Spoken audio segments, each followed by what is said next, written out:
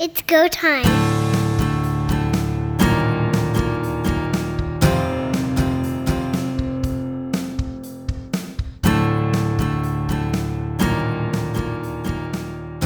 Welcome everyone to Third Down Gamble. Don Charbon along with Heath Graham. Pat is away and our thoughts are with him. Heath, coaching. We've seen the highs and lows of being a coach in the Canadian Football League.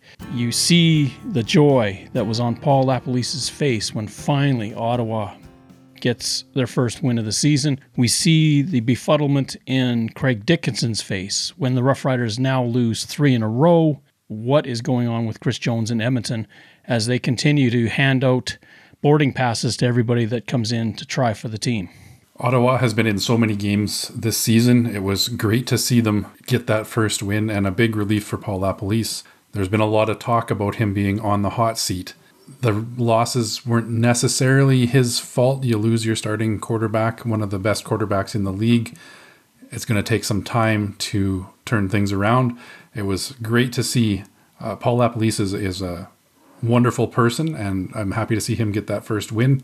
Danny Maciocia, we knew him coming back to head coach position in the CFL for the first time since 2008 was going to be a bit of an adjustment. Yes, he's been involved in U-Sport in the previous years, but to get back up to speed is going to take a little bit of time, and we see that with the results with the Montreal Alouettes.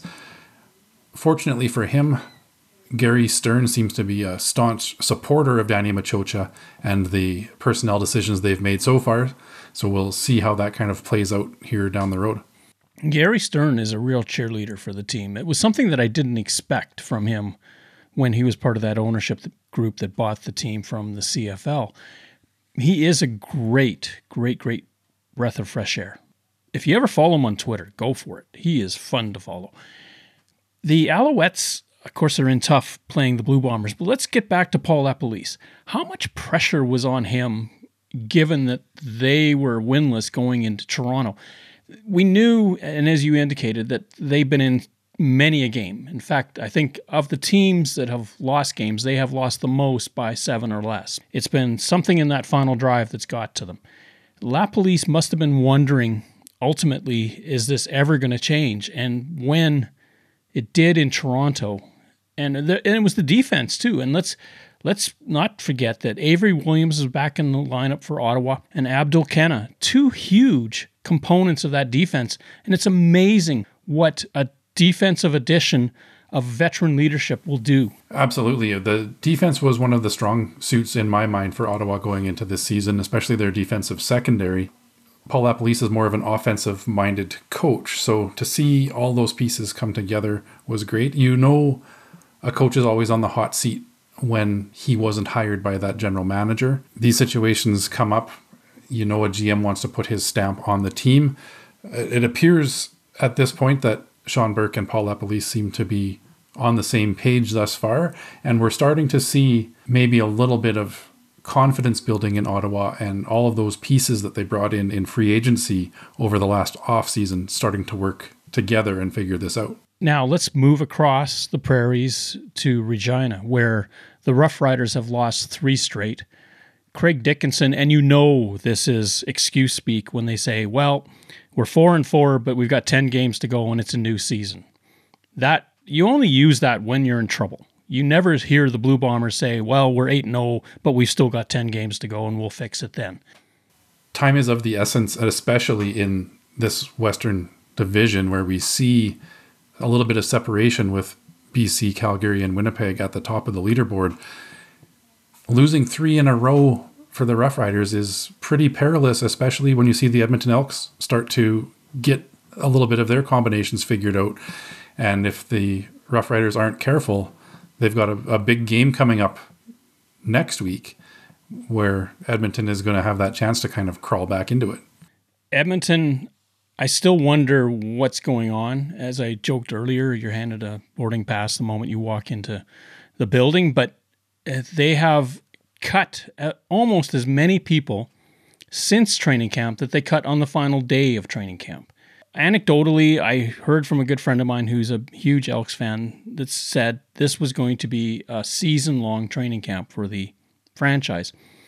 It's got to be tough if you're Victor Cui and the rest of that organization to sit through this and look at that roster and realize that you're going to be ripping names off and putting new ones on every week. At some point, doesn't this have to stop? Doesn't there need to be continuity? When they brought Chris Jones in and signed him to a multi-year contract as head coach and general manager, they gave him carte blanche to put his mark on this team. Yes, they can have some of those conversations about players, but if they are truly serious about letting Chris Jones shape this franchise, they have to live with this, especially in season 1. We'll see what happens as he moves through year 2, year 3 of his contract and start to build some of that continuity with his players. But for right now, he is constantly shuffling the deck and trying to find the right combination. There's a bottom line to all of this, though. When you look at Commonwealth Stadium, those seats are glaring as you look across an empty stadium.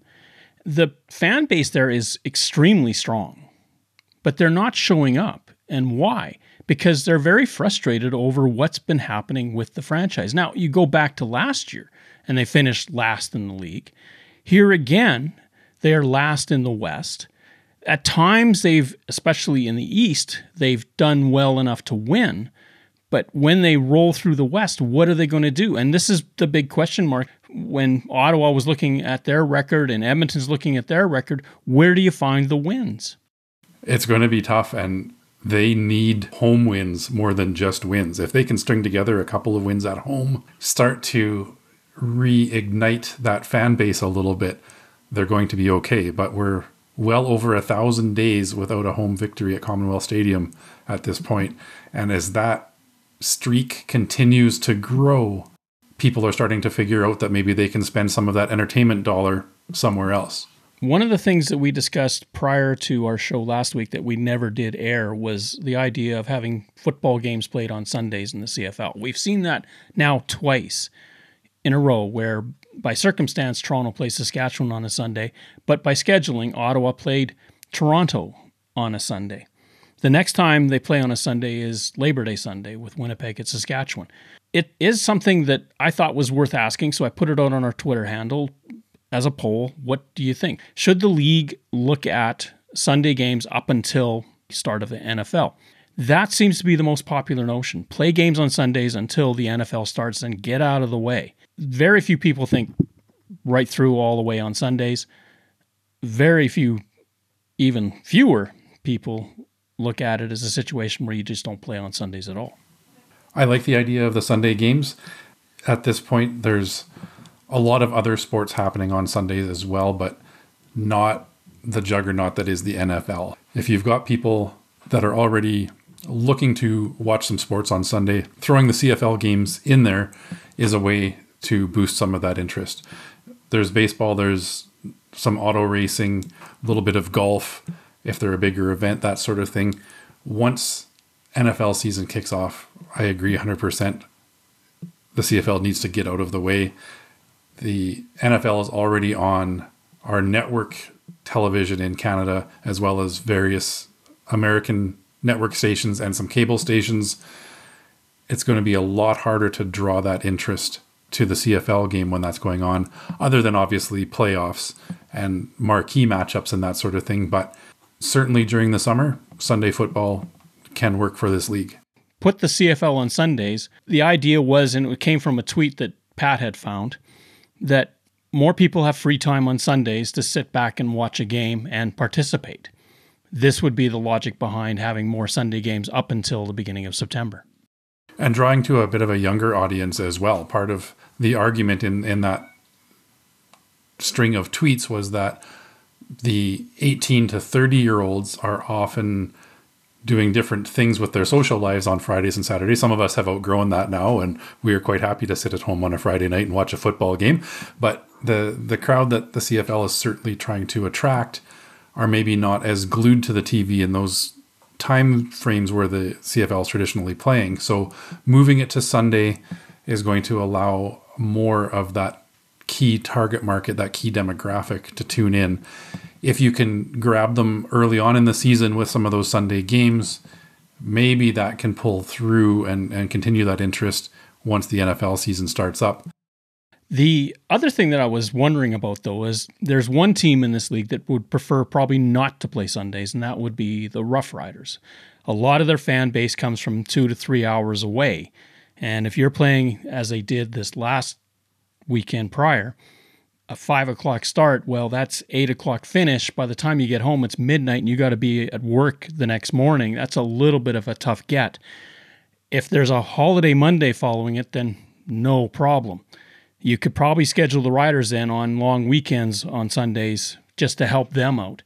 But other teams that their market is definitely much closer to them wouldn't probably be a problem. And Toronto especially, we kind of noticed that when Toronto played Saskatchewan, the television audience grew. It peaked over 600,000. And part of the argument for Sundays was based on this idea that if you have more people watching it on television, more people consuming, of course, you generate more interest.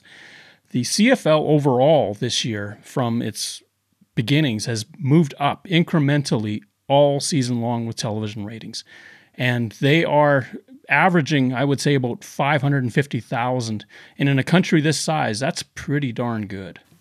CFL scheduling on a good day is a difficult task. You start to factor in, as you mentioned, Saskatchewan and the Sunday games. Winnipeg traditionally during cottage season doesn't play a lot of Saturday, Sunday games. They play a lot of Thursday, Friday games because there's a lot of beachfront property and a lot of big lakes just outside of Winnipeg that draw people away for the weekend. The league and the schedule makers have recognized that and have tailored some of that schedule making to allow for bigger crowds in the stadium. Saskatchewan is the same boat. You get a Friday or a Saturday game in Saskatchewan, you're going to draw well.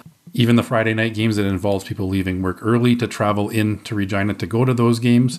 But it seems to be a lot easier to do that than, as you said, getting out of a game on a Sunday night and traveling 3 hours and exhausting yourself for the week coming up. It's a headache for schedule makers. When you're meshing all of these different needs, and not to mention or not to forget, 4 of the stadiums share with soccer. You've got to go against their schedule as well.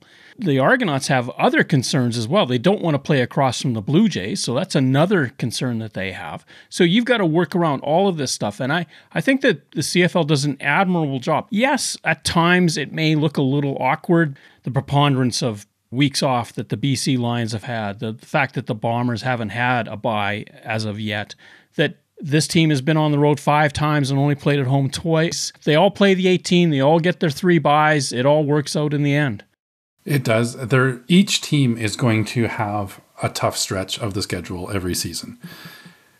Right now, as you mentioned, Winnipeg is in the toughest part of the schedule. They've been back and forth across country on short weeks. Another one here coming up again as they play Thursday night in Montreal. If they make it through these next couple of games unscathed, though, they've got a bye coming up and then really 3 byes in the second half of the season. So for a team to tough out that first part of the schedule for a team like the Bombers, it's setting them up really well come playoff time. Other teams, BC, as you mentioned, has had 2 byes already, so they've got a tough stretch where they're going to play a lot of games without much rest coming down the stretch. So if you weigh those two and see who has the advantage in that West, I would say advantage Bombers. One of the biggest debatable points that came out of this past week was the Hamilton-Montreal game and the fact that Trevor Harris out of the game with 15 seconds to go after he took a hit from Stavros Katsantonis. The booth decided that Harris was injured. He needed to be looked at. Interestingly, he leaves the field, picks up a water bottle, drinks it. You look on replay, he's not hit in the head. He's hit in the back, and he looked to be winded. But as Matt Dunnigan said afterward, if you're trying to avoid that, you have to jump up. He didn't. He stayed on the field because he was probably trying to catch his wind for a few seconds. That is an impactful decision being made by the safety protocol that's in place. We've seen it once before, earlier in the season when Zach Collaros was pulled out against the Ottawa Redblacks, and Drew Brown has to come in the final minute of the game, but he succeeds and the Bombers do win that football game in this case Dominique Davis comes in, looks lost back there because he hasn't been practicing. He hasn't been tossing a ball around, so he is completely cold as he walks onto the field, and he throws a very bad interception. A very, very tough spot for Dom Davis. I feel bad for him to have been thrown into that position. In my opinion, it was the right call by the booth. Having watched it in real time, it appeared to be a hit to the back of the head. As you mentioned, replays showed it was a bit lower and probably just a winded situation. But from their perspective of what they are seeing on the field, it was a dangerous looking play. Trevor Harris did not pop back up immediately. So I understand 100% why they made that call. Unfortunately, it's, as you say, twice this season where a potential game-changing drive late in the fourth quarter is affected by these calls. I don't know what a solution is, but it seems kind of unfortunate for the Montreal Alouettes that they lose their starting quarterback. Yes, there was a penalty for the hit, but I don't know if there's a way to penalize them more for knocking the quarterback out at that point. It was just a really, really tough spot for Trevor Harris and the Montreal Alouettes. The other thing that you could do, and I don't know if they're amenable to this or not, what about calling an on-field timeout? Give him a minute. Let somebody look at him without the 3-play application. Because typically when you're injured in the CFL, you're out for 3 plays. So if Harris was injured, he was going to be gone for 3 plays anyway. He wouldn't have finished the game. But if he gets checked over by the medical staff because the booth has said, you got to take a look at him. The medical staff says, no concussion here. And he says, I'm fine. In a stage where you've only got maybe 1 or 2 plays left in the game. That's an interesting solution, I guess, if you look at it in the last 3 minutes of a game, something to that effect. It might be worthwhile because, again, as much as you want to protect the star players in this league, you also want those star players to be on the field with the game on the line.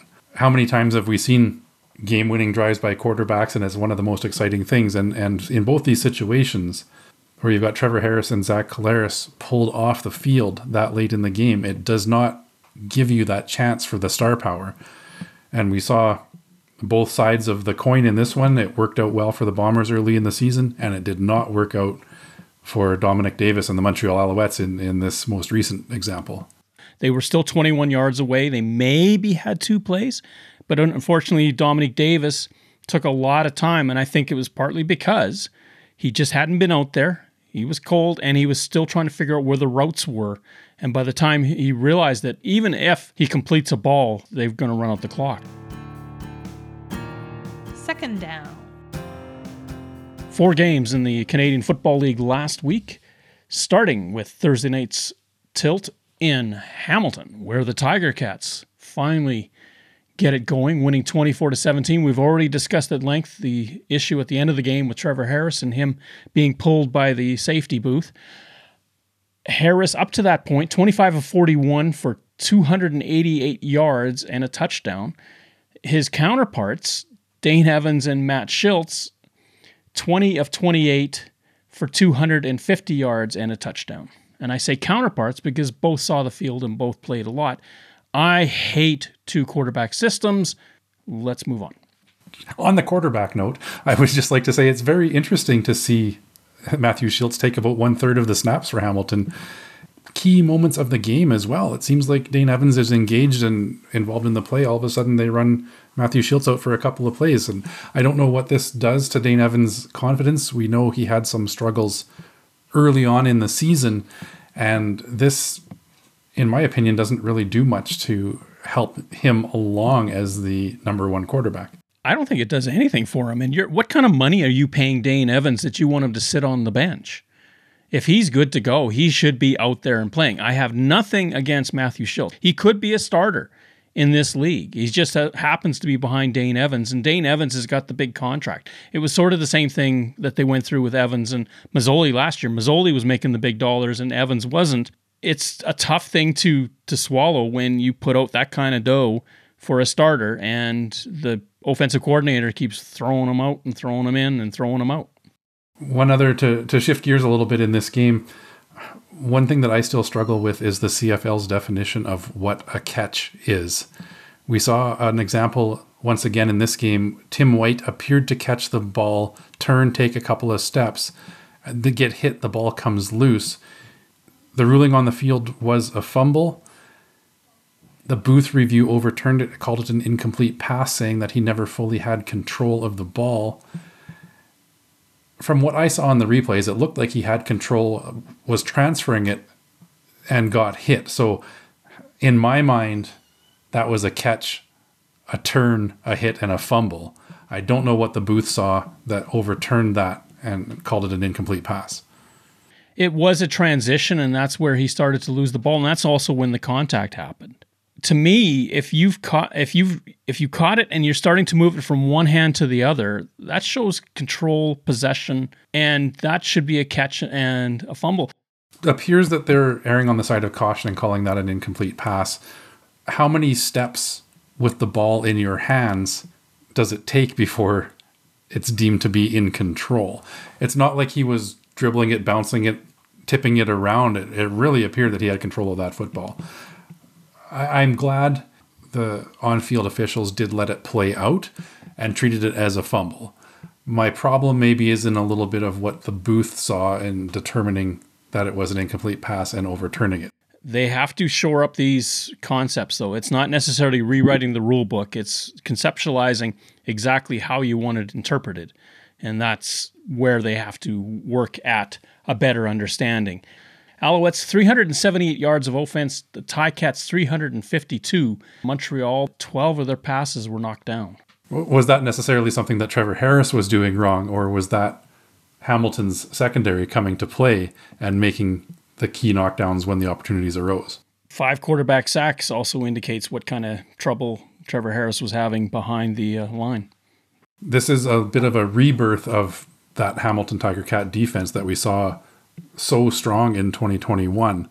And they haven't really had a game like this early on in the season. So this might be a good omen for Hamilton to get this win at the right time. And we know wins have been very hard to come by so far in that East Division. So stringing a couple of them together here, and we know they play the Toronto Argonauts 4 times coming up right away. So that's going to be really for first place in this East Division.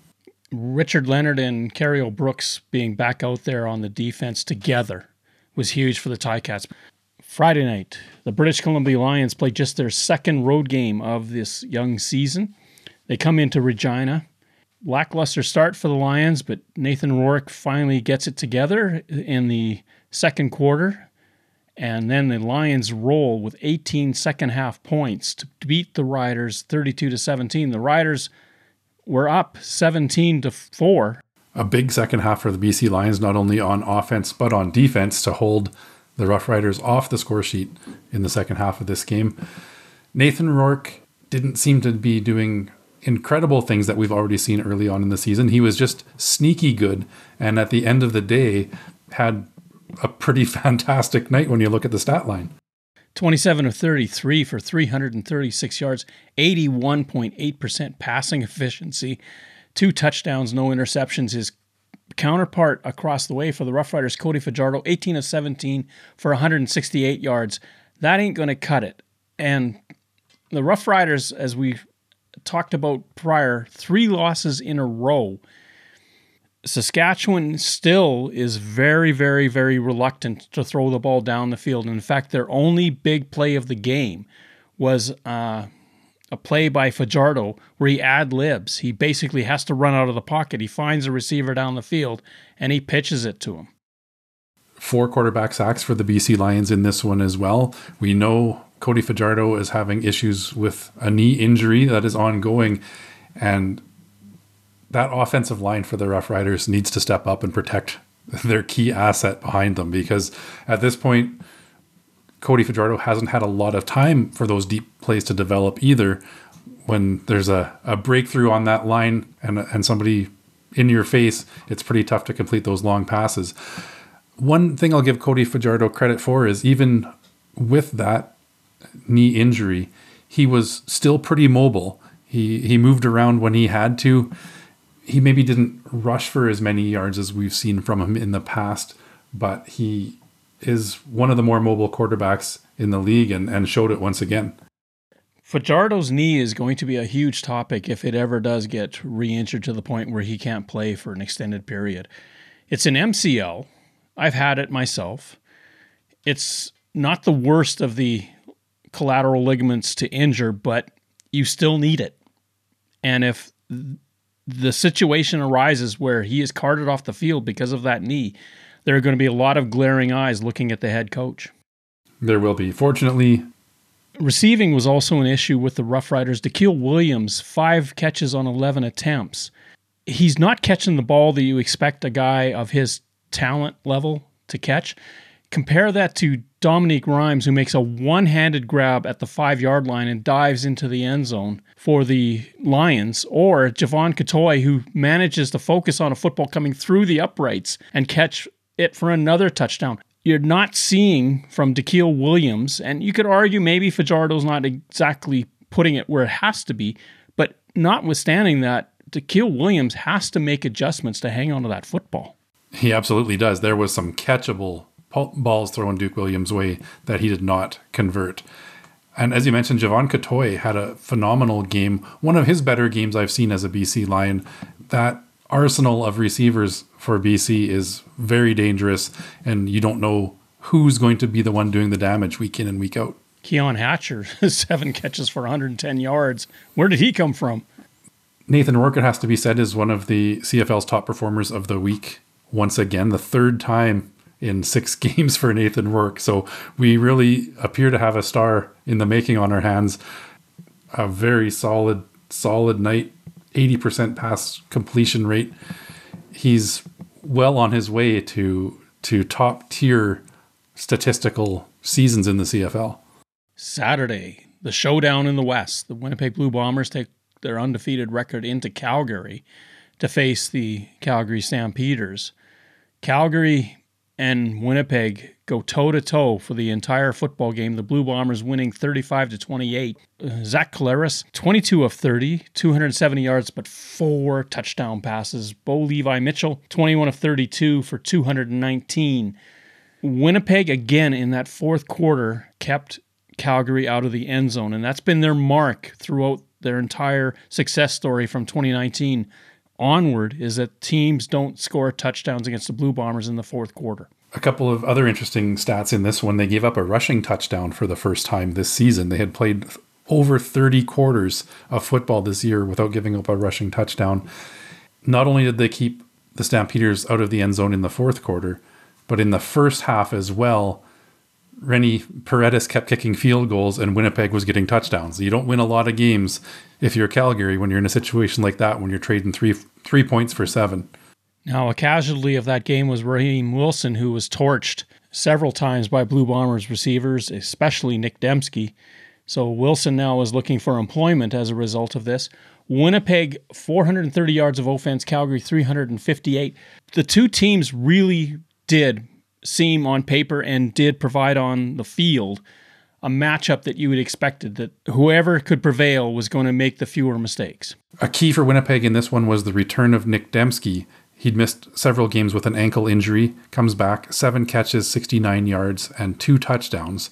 Also, the offensive weapon for Winnipeg is runaway rookie of the year contender Dalton Schoen, 4 receptions for 80 yards and 2 more touchdowns added to his collection. This was the best game of the season thus far. It might be the best game that we see all season as far as the skill level.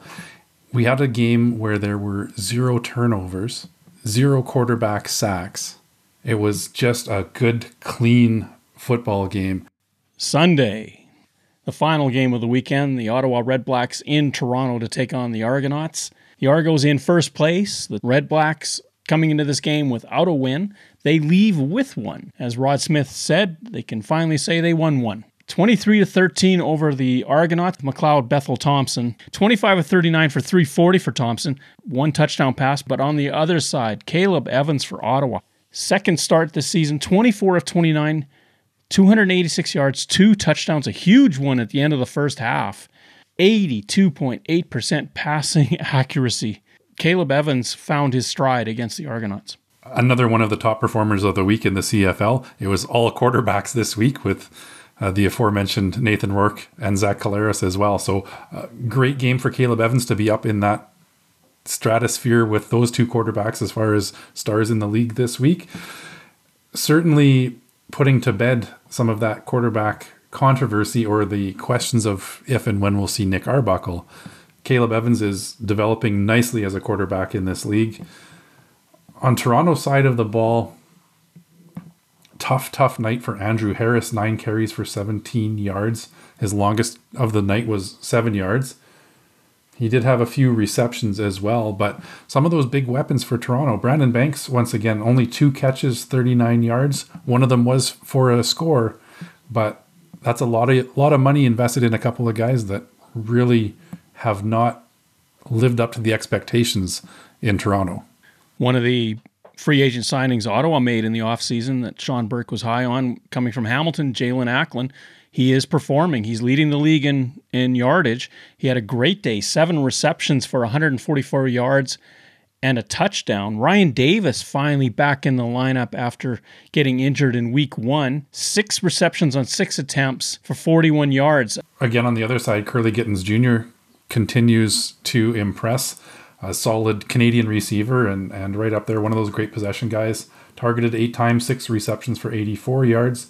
Another big night for him. And nice to see Lewis Ward have a perfect night kicking the ball, 3 for 3 on his field goals. He hasn't quite hit those lofty percentages so far this season that we are used to seeing. So maybe this is a little bit of him getting back on track here as well. Third down.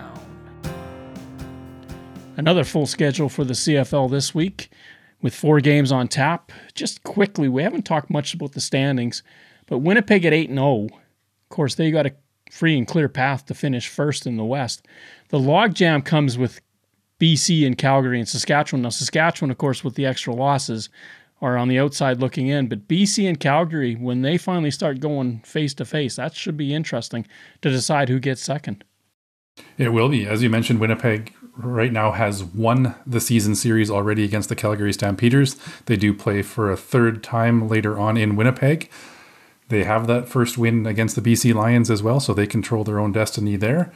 They have a win over Edmonton, so the only team they haven't played yet in the West is Saskatchewan. We know funny things can happen in that back-to-back Labor Day Banjo Bowl weekend, and if there's an opportunity for Saskatchewan to gain some ground, perhaps that's it.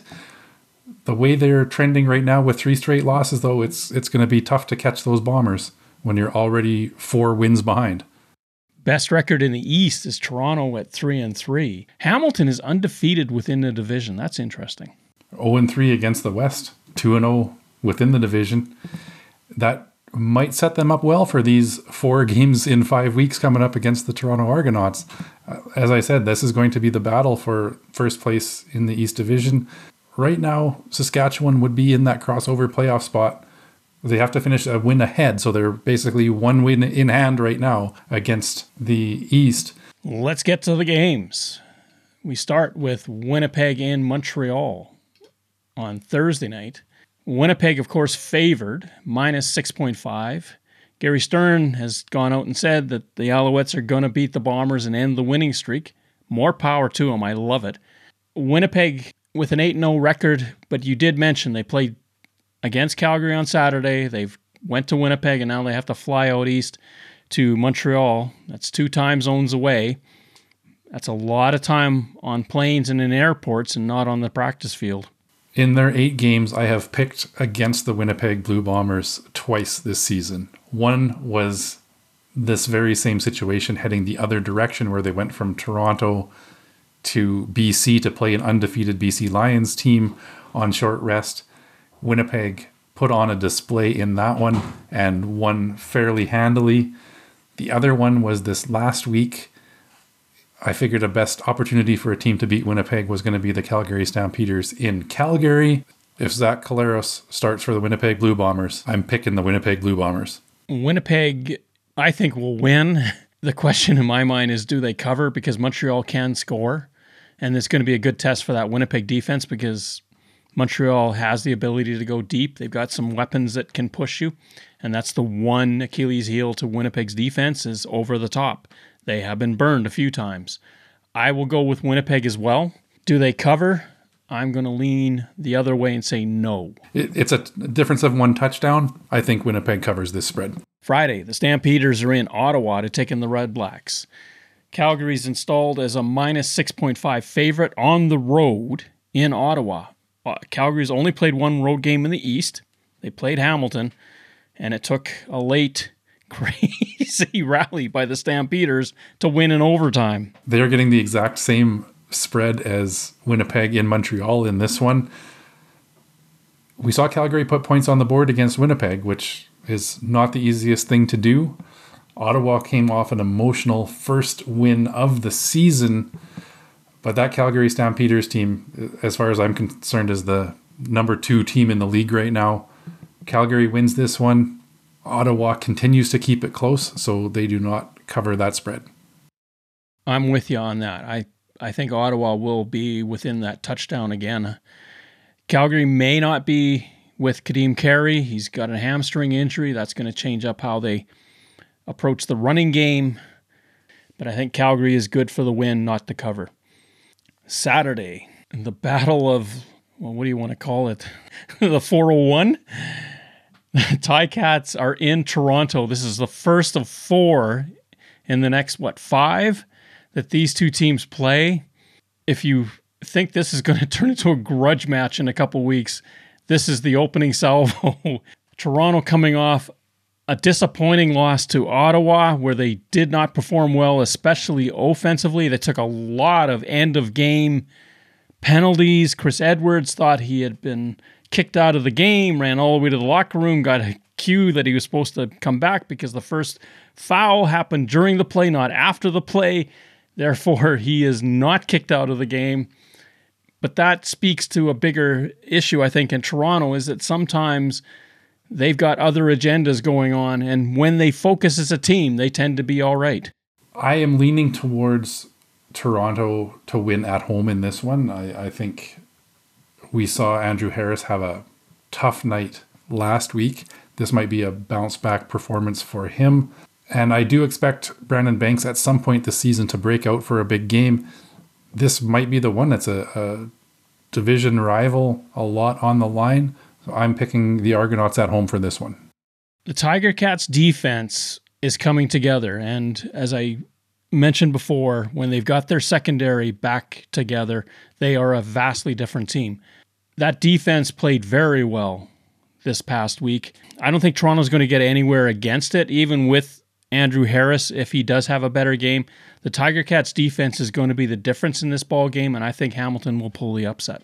Late Saturday, we have the Edmonton Elks in BC. Now, if you remember, the Elks went to BC a little while ago and had it handed to them. BC rolling up 59 points. The odds makers have remembered that and have installed 11.5-point favorites for the BC Lions. That's an awfully big spread. I don't necessarily think that they're going to win that big. The potential is certainly there, but I am 100% taking the BC Lions. Nathan Rourke and that receiving core in this one. It's a lot of points for a point spread. Although if you look at it, where does Edmonton's offense come from? We saw Taylor Cornelius have a decent game leading into the bye. Well, BC wins. Why not? BC covers. It's kind of a situation that if BC doesn't cover, I don't think they even win. And just follow me here. The Lions are so dominant, and when they are on, they clock teams. But when they're not, as evidence is the way they played against Winnipeg, then they are vulnerable. So if you follow me on this, they can't beat them by 12. They may not beat them at all. Well, we saw Hamilton held them to only 17 points a couple of weeks ago here as well. So you're right, if it's not a great night on that offense, they can struggle. But I don't think this is the case in this one. BC wins and covers. Edmonton, to me, is still trying to find its way and trying to find out who is on the roster that fits. This deep into the season, you're just asking for trouble to make all these changes.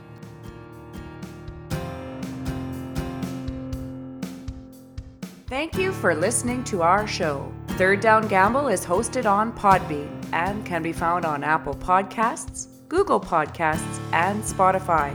Follow us on Twitter at Third Down Gamble. Join us again, the Third Down Gamble podcast, audio worth watching.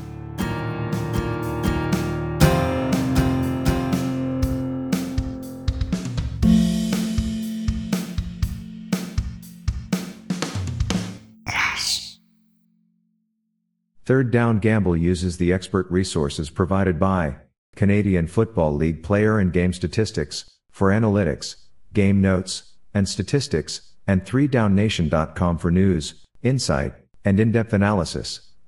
Please visit cfl.ca and 3downnation.com for the most up-to-date information on the Canadian Football League.